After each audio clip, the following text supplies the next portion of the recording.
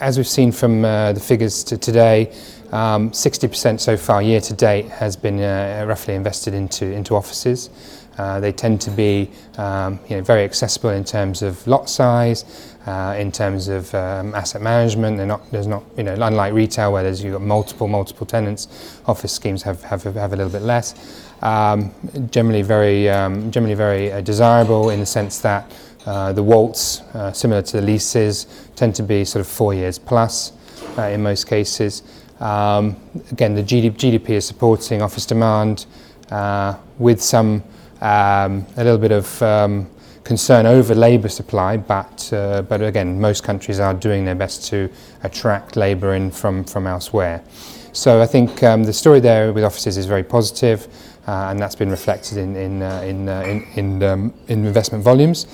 Industrial is always very attractive. The challenge is there that in the region we've got some very strong players who are long-term holders. Groups like Colliers, Segro, CTP, P3. There's only a very few number of players like Panettone, for example, who build to sell. So it's difficult to get hold of them on any large scale, but there's still some opportunity. Retail is very positive across the region, unlike some Western European markets.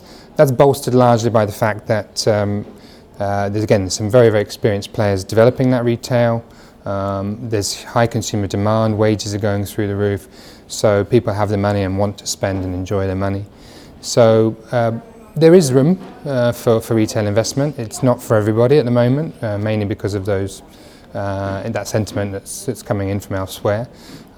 So overall, it's a balance, but I think the story is quite positive across most of the core sectors.